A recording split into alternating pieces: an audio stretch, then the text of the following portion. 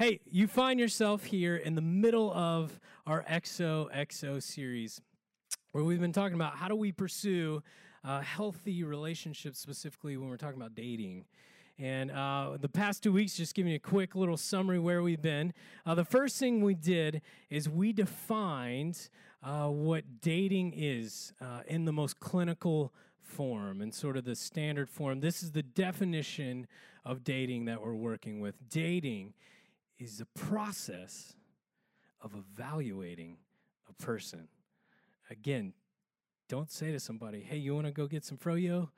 I'm interested in evaluating you. I want to enter in a process of evaluating you. No, don't do that. This is a clinical, sort of simple way to look at dating.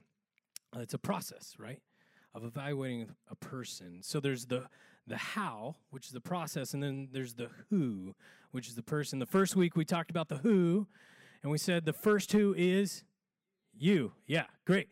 We will never find a healthy relationship if we ourselves are not healthy. The first thing we have to do is we have to focus on our relationship with God, our own spiritual health. The first two is you. And the second thing we said is we have to look, when we're looking for the next who, we have to look at character, not characteristics. Character first. That's what's going to be lasting. That's what's going to connect you deeply beyond characteristics. And then last week, Mark Mornishi taught, and Mark taught about the why of dating, why we should date, why we should not date. And we talked about some boundaries when it comes to sex and when it comes to porn and why it's such a valuable thing to have boundaries. Today, we're going to talk about that how piece, the process, the how piece. And then next week, just to give you a sneak peek, I'm super excited. They're sort of a power couple. It's my boss, Senior Pastor in Menlo Park, Eugene Lee, and his wife, Esther, are going to be here. And so a lot of you have submitted questions. We're just going to hammer them with a lot of questions and hear a lot of advice and wisdom from them. So look forward to that. But today, talking about the how, the process of dating. And I want to start off by sort of looking at the process that our culture engages in with dating and sort of asking the question, is that process effective? Does it work? There's a New York Times columnist named David Brooks. He's sort of like a modern-day philosopher of sorts. And he writes this, a couple years ago he wrote this. I think it's very pertinent. Now, young people face a social frontier of their own. They hit puberty around 13, and many don't get married until they're past 30. It's 2 decades of coupling, uncoupling, hooking up, relationships, and shopping around. This period isn't a transition anymore. It's a sprawling life stage, and nobody knows the rules. Once young people came a-calling as part of courtship. Then they had dating and going steady, but the rules of courtship have dissolved. They've been replaced by ambiguity, uncertainty. Cell phones, Facebook, text messages give people access to hundreds of friends, and that only increases the fluidity, drama, and anxiety. That last line increases the fluidity, drama, and anxiety. As we took a survey with some of you and just talked about the frustrations, I think that's where a lot of you guys are, the fluidity, the drama, and the anxiety. So that's one philosopher. There's another modern-day philosopher who also talks about dating. Let's just hear from them really quick. So, dating. Oh no, it's totally fine. You live with your mum. And those are my thoughts on dating. That's modern-day philosopher and theologian Rebel Wilson. Saw that a couple of nights ago. I was like, I have to show you guys that. Dating, we talked about a word for it in the first week, complicated, right? It's also frustrating, full of anxiety, confusion with apps. And many of you said in your surveys, just the not knowing how to communicate with everything going on. So we know the process in our culture currently is just confused at best, right? But what about the results of the process in our culture? What about these results?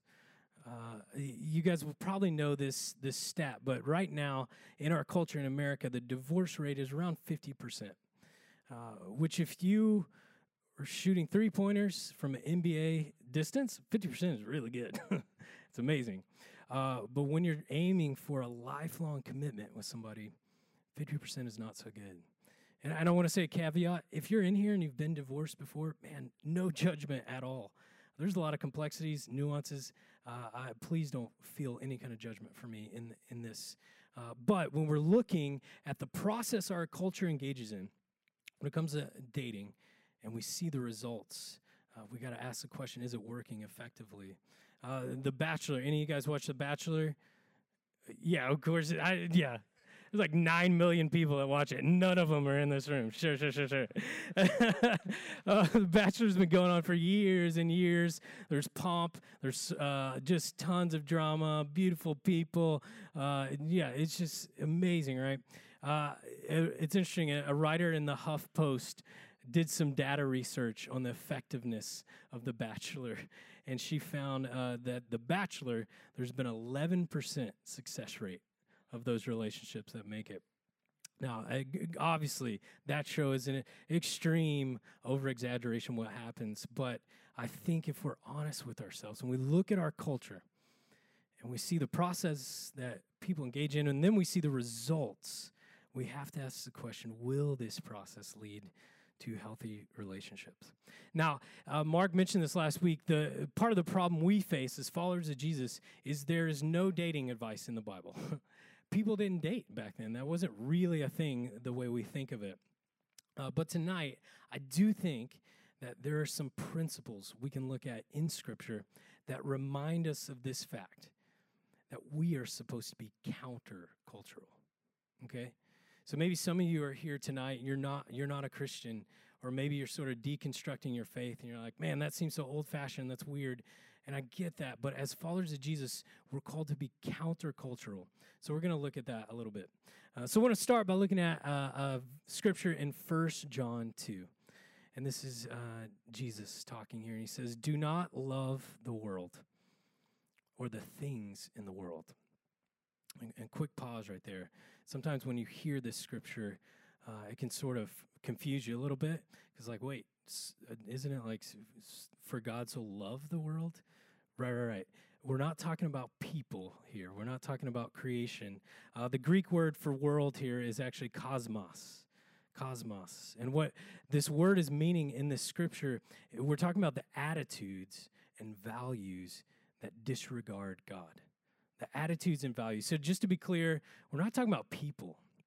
Every person, regardless of their background, where they're at, they're loved by God and loved by us. We're not talking about creation. We should care for creation, okay? So let's go back to the Scripture. Do not love the world or the things in the world. If anyone loves the world, the love of the Father is not in him.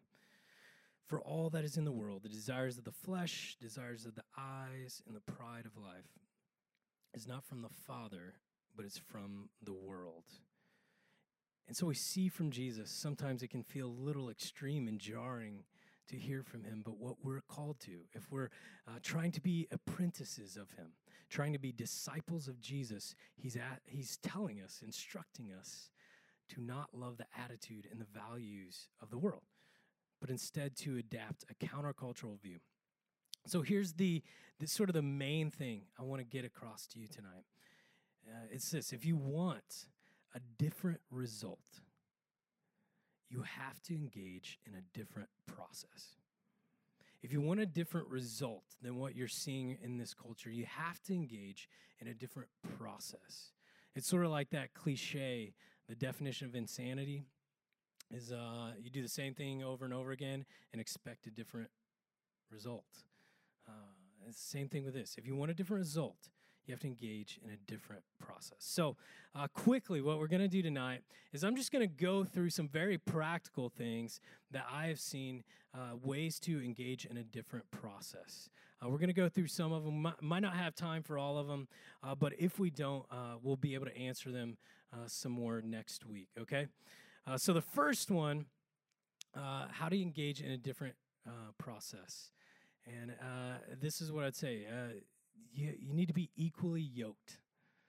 Equally yoked. And some of you grown up in the church, you're like, yeah, I've heard this one a lot. If you haven't grown in the church, you're like, what are we talking about here? Like eggs? What are we talking about yoke? This is where it comes from. 2 Corinthians 6:14. Do not, this is the Apostle Paul speaking, do not be unequally yoked with unbelievers. Do not be unequally yoked. Now, a lot of us who grew up in the church, we sort of got this teaching, and it felt like sort of a superiority thing. Like, yeah, you don't want to be matched with a non-Christian because we're sort of better. And just to be clear, that's not what we're talking about. If you're not a believer, if you're not a Christian here, it doesn't mean like one's bad, one's good. Here's what I believe the scripture is getting to. The word yoked could be described as mismatched. Mismatched. If you're not a Christian, it doesn't mean bad. It's talking about being mismatched with somebody. So I've got an example of what I think this sort of plays out. So I've picked some a random couple in here. Where is that couple at to help me with this illustration? Okay, super random, not planted at all. Okay, everybody welcome up, super random couple. Okay. You hold that. You had a mullet. Okay, stay. Get a little closer. No, closer. Oh, this is not starting out well. I'm just kidding. Okay, so we all know that there will be misalignments in relationships, right? Like you get to a relationship and you'll have misalignments like, does the toilet paper go over or does it go under? It obviously goes over. That's the right way to do it. Some people think it goes under, and those people are crazy. But you can get in a relationship, and you can figure that one out, right? You might have a debate on who's the greatest rock band of all time. My wife might say some like soft rock. I might say Radiohead. And I would, of course, be correct in this situation. But you can get over mismatch, some misalignment, right? Foods. My wife doesn't like seafood, so I have to when she's gone to her women's small group, I'll go get a can of tuna and I'll eat it by myself, and then I'll destroy the evidence. She watches these videos though, so she knows now. So, point being, there are going to be misalignments, and that's fine. You can get over them. Here's what I believe is important about this principle that Scripture is teaching. Again, we're not talking about Christians being better and they shouldn't date somebody who's not as good as them. Not it at all. Not it at all. What we're talking about is being mismatched. So here's what I think. I think when you get to the big things in life, this is going to be a real hard thing when you're mismatched. So an example that I've written down here that my wife and I have gone through, one big one is how are you going to raise your kids, okay? So maybe one would say, I'm going to raise my kids I never went to church. It's sort of weird. Don't like them there. One wants to take the kids to church. So it might create some tension. So now step one. Okay, good job, guys. What are you going to teach your kids, or what are your own personal philosophy on eternity? This is a big one. You are going to have people close to you die, and it's going to create so much stress and anxiety in you. You're going to wonder what's happening, and how are you guys going to be able to reconcile that together? So, okay. So we're starting to see a little tension here. How about this one?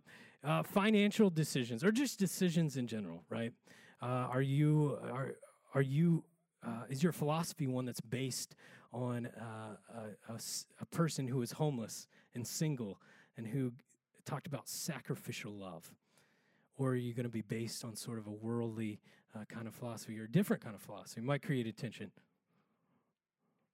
Okay, now we're getting real scary here. I'm going to get to the point where one of you guys is going to get hit. It's going to be funny. Let's just do one more. What's your Are you okay? Okay, just don't hold it close to your face. Just a little tense. So the point I'm making is this. As we go ahead and take one step closer. No, farther. Okay. I know. I feel really scared right now. The point being, not to be yoked with the unbeliever is not someone's better, someone's not. There's so many tense, huge things in life. And as we try to decide and navigate those down the road, it creates so much tension. And so at some point, the tension's got to pop, right?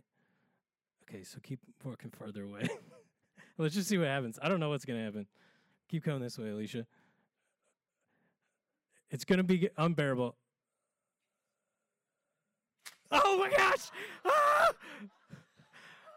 Okay, give it up for our random volunteers. Thank you. Okay, I'll be honest. We tried it beforehand, made sure it wasn't going to hurt anybody. So my story with this, when I look back at my relationship with my wife, something I've been super grateful for is when my dad passed away, we were really clear about where we stood philosophically, theologically. When we started having kids, it was really clear how we were going to raise them, how we were going to teach them. Do we have some differences in theology? Sure. Again, there's differences there, but we want to teach them about Jesus and the way of Jesus. Our decision to come out to California was largely based on the teachings of Jesus. It was pretty irrational to move out to the most expensive area in the country with a newborn to work for a church. But we prayed about it. And we decided we wanted our life to mean something deeper than just buying a house and having a comfortable place. And so when I look back, it's not a good or bad. It's just the fact that when you're aligned on the teachings of Jesus, this should radically affect how you live your life. And if you're going to enter into an intimate relationship with somebody, this is going to create a lot of tension to the point it might pop at some point. Okay, let's go to the next one. Here's the next one, sort of countercultural. Date in community. Date in community. I don't mean like date like communally. That's weird. Date in community. How many of you have had a friend you're super close to and they meet somebody and then for the next 2 months you try to contact them and you just can't hang out with them, you can't get a hold of them? Or how often has this happened if you've been at Sank for a while? Someone meets somebody at Sank, and then you're like, see ya. I know you're never coming back. This is sort of what a lot of us end up doing. We meet somebody, and then we attach ourselves to them, and we just create our own little bubble, and we go off and do our thing. But what I want to challenge you guys is this is not the intention of dating. This is not the intention of relationships in general. We experience each other, all of us, we experience each other in community. This tells us a lot about the other person. It takes pressure off of the relationship. But the biggest thing is if you take yourself out of community, you lose an important voice of evaluation. Proverbs 26:4 says this: in abundance of counselors, there's victory. An abundance of counselors. In the old days, it was pretty standard that you would meet your match with family, and you would do it in community, and you would get the advice of elders and mentors. And so, if we're going to engage in a different process that looks differently than our culture, we have to figure out, how do we date in community? I know for me, it was so important that my two best friends really loved Lori. I wanted them to really give their stamp of approval. Are you doing this? When you're attempting relationships, are you doing it in community? Again, this was our story. I think I told you 2 weeks ago, the people that first told me about Lori were friends of mine in a ministry. And then for the next 6 months, Lori and I didn't even officially date. We just hung out with friends. We do game nights, we do movie nights, and we just got to know each other in a group setting. And then when we started dating, it wasn't weird for us to just hang out with other people. It's so valuable. So first one, equally yoked. Second one, date in community. And then the third one is be prayerful. Be prayerful. And I don't mean, this is sort of what I said 2 weeks ago. When I say be prayerful, I'm not talking about the Christian teaching some of us got where it's like, just pray the prayer for your mate and it will be given to you. Your mate will drop from the sky, right? That's not the kind of prayer. Pray for that as well. But prayer, here's what I think prayer can be. Prayer can be the antidote for the anxiety that comes with dating. Prayer can be the antidote for the anxiety that comes with dating. I want to read you a little portion of the prayer of St. Patrick. I'm not going to read the whole thing, but a little portion, and just feel the power of a prayer like this. God's might to uphold me, God's wisdom to guide me, God's eye to look before me, God's ear to hear me, God's word to speak to me, God's hand to guard me, God's way to lie before me, God's shield to protect me, God's host to save me, afar and near, alone or in a multitude. Then he says this, Christ shield me today against wounding, Christ with me, Christ before me, Christ behind me, Christ in me, Christ beneath me, Christ above me. The depth of when we pray and attach ourselves to Christ. When we find our worth in him, our value in him, our identity, our future in him, attaching ourselves. This is the prayers we need to be praying. This is the antidote for the anxiety that we can face in dating. There's a pastor I listen to a lot in Colorado. He talks about how we oftentimes have the gospel of self-reliance. And this creates anxiety in us because we want to create everything. We want to make everything happen ourselves. We need to turn it over to God. So be prayerful. Next one, countercultural ways to date, process to date is respect. Respect. We talked about sex and porn a little bit last week, but one of the issues of being in an image-driven society is we have all seen so many pictures and images of people that have attached themselves in our brains. And oftentimes it creates this kind of grocery aisle mentality of like, I want Beyonce's that, and I want Ryan Gosling's that. And we sort of piece together these features that we're looking for. And oftentimes this can become an appetite for us. If we're not careful, people stop becoming people and they start becoming a desire, an appetite. You've seen it like I've seen it, where someone's eyes is just on the prowl for somebody. And what we need to remember, this truth, this countercultural truth is this. Ephesians talks about it. Each person, regardless what they look like, regardless how well we know them, each person is a beloved son and daughter of God, created in the image of God. I said this last week. I think of my daughter, and I think about when she gets older and how I am so scared for all the guys that are going to be looking for her, right? Because I know guys. I was one of them. I'm still one of them. Yeah, you know what I mean. But I want at some point in her life for someone to come along who sees her the way I see her, who values her the way I value her, not someone who's looking for features, not someone who's prowling around and sees just beauty.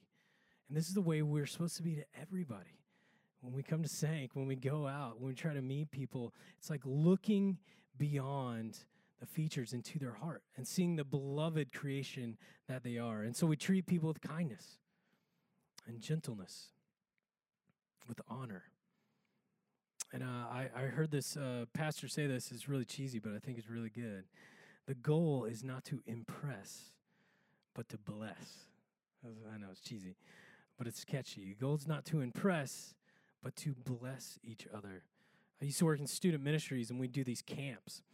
And these high school dudes would get so excited to go meet these girls. And so I'd be like in the high school dorm room, and there would be a cloud that you could see of Axe body spray. And the guys would be like, oh, I'm going to get a girl tonight. I'm going to show her what's up. And I was like, I hope she has lost her sense of smell at some point along her journey, because it's horrible. A lot of us, we sort of go into relationships early on just trying to impress, to spike our hair up in the perfect way. That was my day. I don't know what you do now. but we try to impress. But as followers of Jesus, the countercultural way for us is to want to bless somebody else. They're our brothers, they're sisters, sons and daughters of God, to live in a way that we bless them. And quick side note, can we all agree that there should be no creepers at Sank? No creepers at Sank, right? I know girls who have left Sank because they were tired of getting hit on, okay? I want to be clear. Love you. Everybody's welcome. I really do mean that. But you have to respect each other. And this is not just a place to hit on each other. This is not just a place to look for girls. This is a place to bless each other and to follow in the way of Jesus. Okay? Sidebar over. Okay. So those are a few ways. Do you guys want a couple of bonus, real quick ones? Okay. Just quick bonus ones. Here's a bonus one. I'll keep it super short. Clarity. Apps, great. Apps are a tool. Any technology is a tool. It's not bad or it's good. It's how you engage in it, right? So apps are fine to me. They're a tool. But what can happen with apps, what can happen with texting is we start to hide behind these tools. And we start to lose our ability to communicate well and the courage to speak clearly to each other. And so I just want to say healthy dating, countercultural dating, is to give clarity of intentions. If you want to take a girl out, you don't have to say, hey, you want to hang out sometime? Just be clear and say, hey, I'd love to take you on a date at some point. If you're not interested, that's cool. And maybe you start dating. Continue with the clarity. Give an out for that person. Hey, I'm really enjoying this. I'm interested in continuing dating. If you're not, that's totally cool because my identity, my worth is in Christ. So that's cool. I'm going to give you an out there. But it's so important. Just keep that clear communication and courage. Another bonus one, living together, cohabitation. A couple of you asked that on the survey. Like, okay, what if we keep the boundaries? We're not having sex, but we want to live together. What's the deal with that? So there's no scripture that speaks to that because that wasn't really a thing back in the Bible. And so, it's sort of a case-by-case thing. But what I would say is to remember that marriage is not about living together. Marriage is not about sex. Marriage is not about a lot of the other like what marriage is at the core is a lifelong commitment between two souls. That's when it begins. That's when it starts. And so everything else follows behind that. Like living together is something that happens and you work it out. And so my only fears, not my only fear, but some of my fears with cohabitation, living together, is you're starting to enter into this marriage process now where you're living together, you're sharing life, you're sharing things that were intended for two souls who are committed to each other. Where, like, if my wife or I, we deal with something when we're living together, we learn how to work it out because we're committed for life. And so if you're cohabitating, that could just create some issues with that, complexities. So there's a couple of bonuses. So, point of the day. If you want a different result, if you see the world, you see the culture, and like, I want a different result than that, you have to engage in a different process. And this is going to take courage. This is going to take the ability to look different. This is going to take patience. But that's what it's going to take. Last thing I want to do, I want to tell you a story about my grandma. My grandma Catherine, she grew up in the dusty plains of Oklahoma on a peanut farm, I think it was. And she sort of grew up in the Great Depression. She would tell me stories about growing up, and they would just be able to eat bread in milk, and that was like their dinner. That's what they could afford. And so she sort of has this toughness to her and this grit. And she's always called me her favorite grandson, which I appreciate. I'm the only grandson, but it's meant a lot to me. And about 10 days ago, on her 88th birthday, my mom let me know that at the time they thought she had had a stroke, But it turns out it's a pretty complicated thing that's going on. I couldn't even explain it to you. But she's been in the hospital for 10 days now. And so she's just been on my heart and my mind. But my mom's been telling me what's been happening. And she's been telling me what my grandpa's been doing. And how he has been by her side the whole time.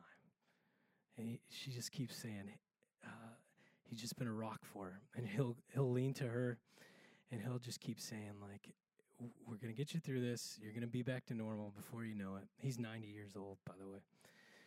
And I was thinking about back to when I was a kid, and we would find in their old house these letters that they kept from when they were dating years ago. Letters. You're familiar with letters? They're paper? Okay. And so they would write letters of just like, I'm watching the Cardinals game. What are you doing? The weather's fine. You know, it was a long, long process, letters. But then Grandpa went to the war eventually, and so we got to read these letters. And I'd asked my mom just a little bit of their dating story, and I won't read you all of it, but she asked Grandma and Grandpa in the hospital a little bit about it. Grandma said, my grandpa and two of her good friends worked in the college cafeteria, and two guys came through the line often. One was Chester. That's my grandpa's name. It's awesome. He was a basketball player, runs in the family. It's a joke. Her words were they all became friends and did a lot of things together, which is pretty cool. That's a community thing. Eventually, they began dating. I asked her if Grandpa was as quiet as he is now, and she replied, "Oh, yes." So here, Grandpa filled in the other details. The official meeting was at the cafeteria in January of 1953. He remembers the month. That's pretty cool. Pretty cool. He said, you don't need to know that. So they married later that year. Things were different back then. On the 30th, they went to get the marriage license, and they found the Methodist preacher and told him they'd be back. Everyone on the farm was in the peanut field. I know, this is funny.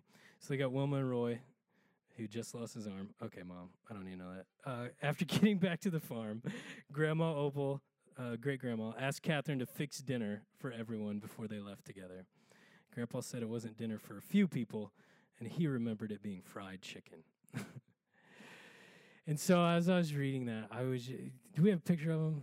Okay, just hit that picture, yeah. And Grandpa is a hero of mine. He is stoic, he is quiet and reserved, and he is a rock. And my grandma is a hero of mine. She is gritty. She talks a lot. She used to preach some. I get a little bit of that from her. But I've just been meditating on that these 10 days. And the fact that they are living out these vows that they said to each other. Till death do us part. Till death do them part.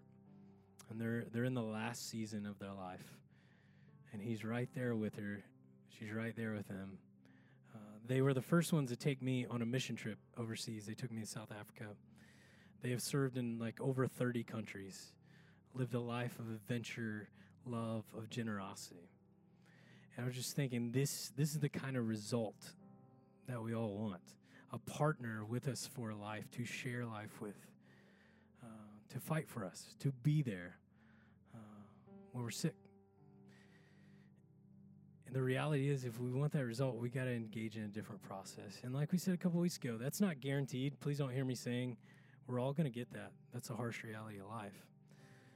But we're definitely not going to get it if we don't engage in a healthy process. So would you bow your heads with me? And just want to give you a moment to think of your own life. One of the beautiful things about their relationship is it was on a foundation. They built their lives on something more than their careers, more than obtaining things in this world. They built their foundation on Jesus. That's what it was all about for them. And so I just want you to spend like a minute reflecting on yourself. Are you able to pray in the way that St. Patrick prayed? What is your life built on? Beyond dating, your career, your attitude, your values. What are you building it on?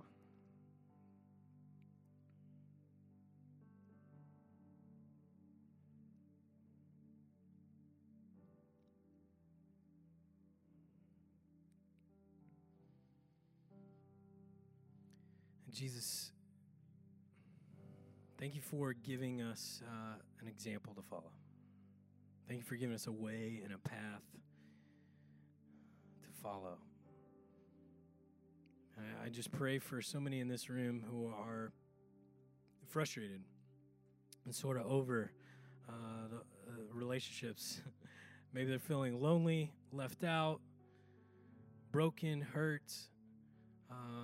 At this point, maybe giving up hope that anything would ever work out.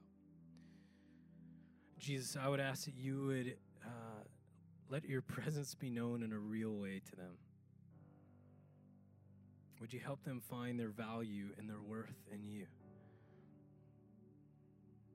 Would you speak loving words to their heart and their soul that they were created with intention and purpose? They're a beloved child of God. And Jesus, would you guide us as we navigate such a complex and confusing world? Oftentimes, we want to do the right things and we don't even know what to do. In those moments, would you guide us with your Holy Spirit? Would you help us be the kind of community that strives after you, not just with our relationships, but with every piece of our life? Beyond songs, beyond a gathering, but people who want to be like you. So we thank you for this time. Would you meet us where we are tonight? It's in Jesus' name we pray. Amen.